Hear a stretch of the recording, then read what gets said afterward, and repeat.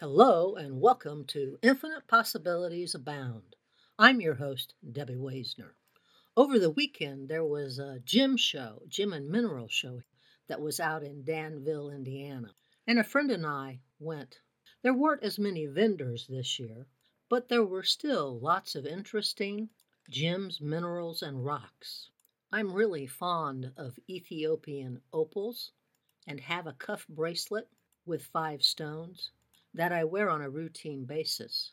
And one of the vendors there had some absolutely gorgeous finished jewelry and strands of the opal in different carat weights available. Now, I'm not an impulse buyer, but I told the lady vendor that I would think about it as we wandered around the rest of the show. I did go back and I purchased a lovely necklace which I've been wearing every day. As a kid, I collected rocks, fossils, arrowheads, and the like. And when I'm out hiking, if I'm along a riverbed, my eyes are always glued to the ground to see if I can find something of interest. About 5 years ago, I did find a palm-sized fossil of a rolled-up fern, which I collected, cleaned up because it was covered in mud. So I've always had this fascination with the wonders of Mother Earth. And hopefully, you too can see the phenomenal, gorgeous beauty and wonders that are here on Mother Earth. While we were driving over to Danville, I noticed that the corn and soybean fields had not been harvested. And I thought that was quite strange because they're dry and brown, and we haven't had any rain in 17 or 18 days. So it was sort of a mystery to me why the farmers hadn't gone out into the fields and done the harvesting. Within 24 hours, an article appeared that somewhat explained a possible answer. Because of the ongoing drought around the country, rivers are low. Here in Indiana, we're 5 inches below normal rainfall, and our rivers are very low. The article went on to say that the barges that transport many agricultural products are unable to navigate, and sections of the Mississippi River are closed to traffic because the water is too shallow. And where farmers have harvested, there are giant hills of harvested beans covered in tarps. Plus, we're going to have another 10 days or so of sunshine with no precipitation, so there's no real hurry to harvest, and hopefully they have space in silos in the area where they can store the harvest instead of leaving it on the ground. So I don't know how much coverage there is of the low water and no barge traffic is receiving, but barges transport a tremendous amount of product on a daily basis, and now those products are sitting still, which is a problem for many people. I was opening mail this morning that I received from over the weekend, and one of them informed me that the banks had changed on one of the store cards that I have, and I only have 2 store cards, so they were updating the terms of service. And now the interest rate is over 28% on balances. I'm laughing because I find it ludicrous, and so I will never be using that card again. But 28% interest rate on purchases is absolutely ridiculous, and these banks should be ashamed of themselves because that's not the true cost of doing business. At least from my perspective, it is greed, greed, greed, and more greed. But hey, that's just me. Do you have people in your life that you can trust? I'm very fortunate. I have several friends that I can trust unequivocally with my thoughts, feelings, emotions, and the things that go on in my life. From my experience, trust is something that is developed over time. It isn't something that happens with a stranger, though there are times when you can tell something to a stranger that you would never tell to anyone else. From my perspective, trust is having a firm belief and confidence in the integrity and genuineness of someone or something. But to develop trust, you have to take a risk. You have to open yourself up, and that can be scary. I trust most of the people most of the time, and that sometimes gets me into trouble because people will take advantage of my openness. But I've determined that for me, that's all right because I can also learn about the other person, circumstance, situation, or institution and make adjustments accordingly. For me, I learned that getting upset about someone violating my trust wasn't worth getting upset about. I learned something about that other person. So when you share information with another human being, it either stays private or it goes public. And if it goes public, it says more about the other person than it does about you. And you can now make an adjustment and know that you can't share that type of information with that individual or a friend or family member again. So trust is a learning experience. And I've spoken about it before, but I don't trust the government because they lie again and again and again, or they deceive, or use propaganda. And many of my friends can also see the lies and stop listening, which I think is a mistake because you always want to be informed so that you can make good decisions using your discernment. It's the institutions of government and their leaders that I do not trust. And I think it's really sad that the government is in the state that it is. When it comes to the medical establishment, which includes hospitals, doctors, pharmaceutical companies, and the like, I don't trust them, but it's mostly at an administrative level. I know many doctors and nurses who are fine people and truly want to help and be of service to others. But the medical system is broken and needs radical change where it gets back to serving the people. Big agriculture and big food isn't any better than big medicine, and I don't trust them either. But I use my intuition, gut feelings, and discernment, along with knowledge that I've attained over the years, with input from others who may have more information and knowledge than I, to make informed decisions about what information, people, institutions that are trustworthy and that I can trust. Words carry power. Words are powerful. Words, like your thoughts, can unite, unify, and lift, or they can break and tear down. As a child and a teenager, I always wanted the approval of my parents, both my mom and my dad. So whenever they said, "Hey, you did a really good job," or "That was excellent work," that made me very happy.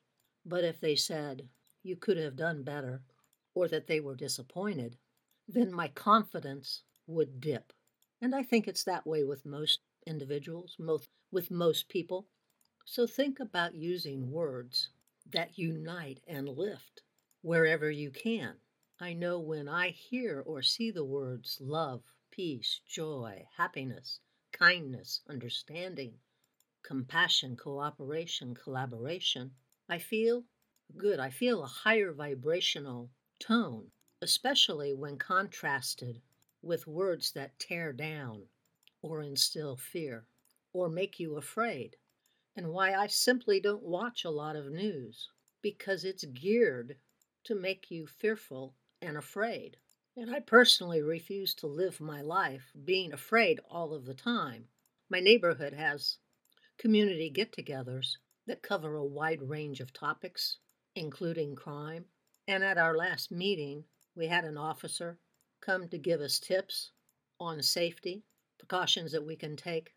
And his comment was that the news makes it seem much worse than it really is, that there are pockets where crime, shootings, and muggings are highly problematic.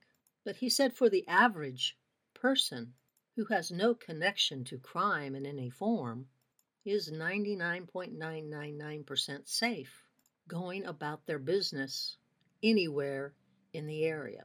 But in the 2 minutes of news that I might watch every day, that's not the impression that I get. So if you want to take some fear out of your life, stop watching any of the news and understand the power that words have. and how they can make you feel either good or bad, happy or sad, safe or afraid. 2 or 3 years ago, at my mom's home, and I was asking her how her day was. And she answered, well, when I was talking to the representative from the water company, I wasn't very happy and I wasn't very nice to them. And so I asked what the problem was. And so she explained. And then she looked at me and said, do you think I was wrong for how I handled it? And my response was, it's not the way I would have handled it, but what you did was okay. And she glared at me. So you think I was mean? And I said, Mom, I don't think that. I think you were upset and let your emotions get the best of you, that the person that you were talking to wasn't responsible for the error and was trying to help you. She got up out of her chair and said, you think I'm a terrible person, and walked away. She came back in the room a couple minutes later, and I spent 3 minutes attempting to explain that I didn't think she was a terrible person and that I thought she was a very good person, but that I would have handled the situation differently. So my words, even though I tried to choose them very carefully, still made my mom feel bad. But of course, that was only because she thought she had overreacted. And then the way I stated my response confirmed her thoughts. Become aware of your words and the intent behind your words. Use words that empower, lift, and unite, instead that break and tear down. How you define yourself is important. You can look at basic characteristics. I'm a human being. After that, everything is up in the air from my point of view. When we look around the world and look at human beings, we see different sizes, different shapes, different colors, different hair types. But science is showing that 98% of our DNA is the same. From my perspective, we are all one. If 98% of me is in your DNA too, we are one. I know that some people, that maybe most, I don't know, cringe when they hear that phrase, we are one. But at the DNA level, the science at this moment says that's a fact, which means we have so much more in common with each other than many people want to accept. What can make life interesting is the contrast.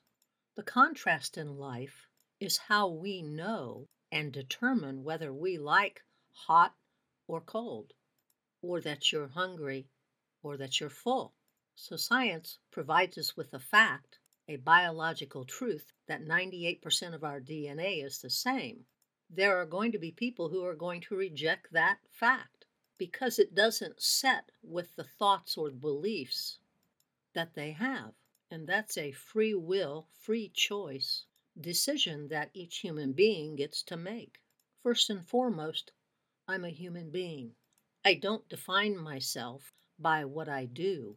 I'm a reader, I'm a writer, I'm a photographer, I'm a pet owner, I'm a hiker, I'm a daughter, I'm an aunt, I'm a friend, I'm a coworker, I'm a niece, I'm a cousin. I've had failure, I've had success, I've been rejected, I've rejected, I've had accidents, been a victim of crime multiple times, so I've had lots of experiences, but there's no one thing that really defines me. All these experiences together make me who I am today. I wouldn't do away with the negative experiences because they have influenced me. They have shaped me. I may not have liked them when they were going on.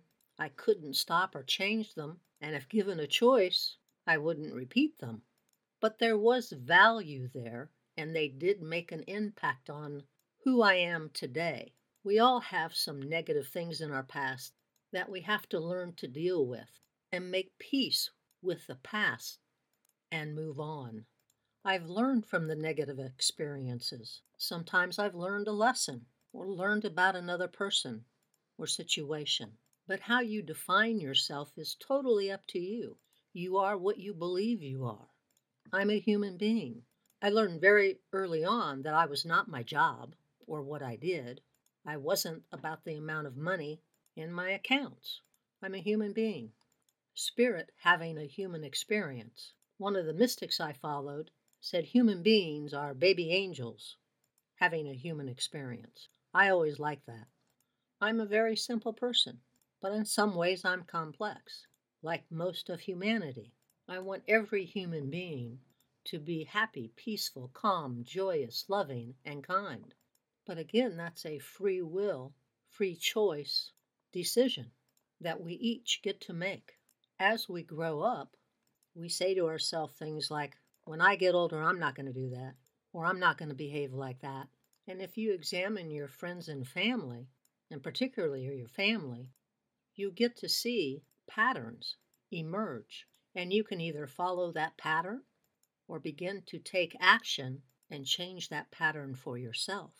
Both of my parents smoked, and when we would go on a trip for a vacation or to visit family, and particularly in the wintertime, smoke would fill the car, and I'm coughing and hacking in the back seat. And eventually, one or both of my parents would roll their window down just a crack to let some of the smoke go out of the car. And I remember saying to myself, I am never going to smoke. Now, when I got into college, I tried smoking, and it was awful. I don't know how anybody likes smoking, how you get past the taste, the smoke. It didn't make any sense to me. And so at that point, I rejected smoking. And maybe your family isn't expressive, giving lots of hugs. So you get to make a different choice. Or maybe you think they give too many hugs and it's overdone, and you want to reduce that as you get older. That's a choice you get to make. So think about how you define yourself. I'm a human being first. I want to go back and touch on the universal laws, and there are lots of them. The law of perpetual transmutation says that energy from a formless state is continually flowing and moving into the material world where it takes form. Your thoughts are energy, and thinking consciously about what you desire, dream, or set as a goal, or invention, or vision transforms this energy into form. Inventions come as a result of thought. The train, the automobile, the light bulb, phones, space flight, and many other ideas came into existence as the result of thought and action. These inventions that have transformed life on Earth sometimes feel like they've just popped out of nowhere, when in reality, people around the world were bringing their dream, desire, or vision into form. The universal law of emotion says all your decisions and related actions are based totally on emotion. Humans do everything based on some kind of emotion, be it love, fear, hate, anger, desire, dream, or vision. The stronger the emotion, the larger the magnitude or intensity, then that thought will have a larger impact on your life. Emotions can be destructive or constructive, and you have the power to make that choice. Without emotion behind a thought, it has little power to impact your life for better or for worse. Emotion acts as the fuel to support your thoughts. It's vital to keep your thoughts on what you want and off the things that you don't want or that you fear. Another universal law that I want to talk about today is the law of accident, which says that having no plan is planning to fail or to let others rule your life. Don't have a plan, a goal, a dream, a desire, then your life will be dictated by those that do. So get a plan today. I think the human body is phenomenal. It's composed of a trillion cells. But what's even more amazing is the bacteria, yeast, and fungi on and in our body are there by a factor of 10 to our human DNA cells.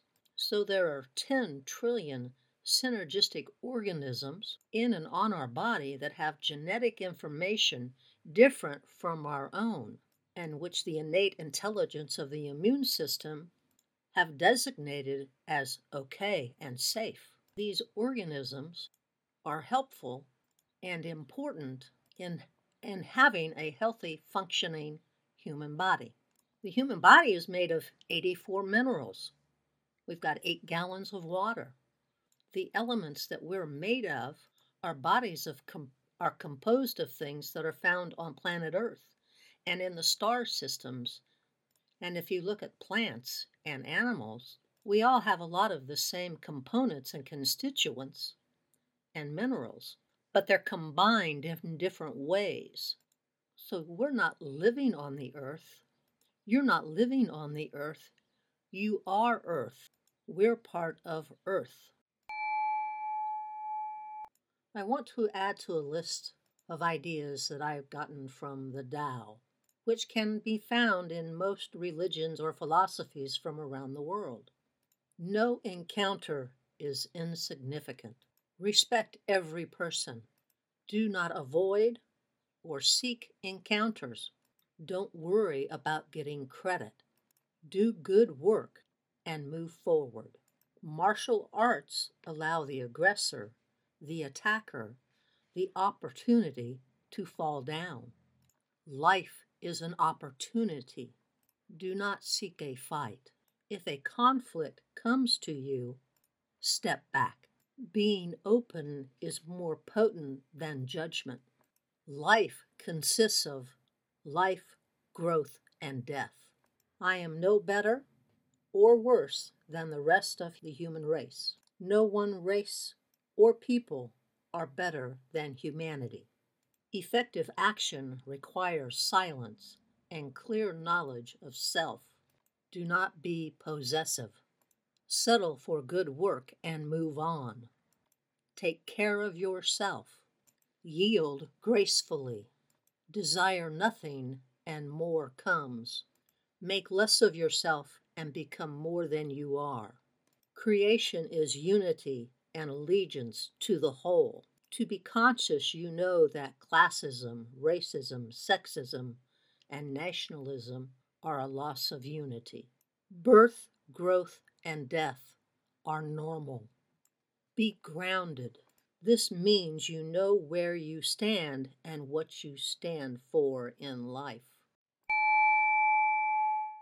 Well, that's the end of today's show. I hope you've enjoyed this episode and that you'll come back next week for another broadcast of Infinite Possibilities Abound.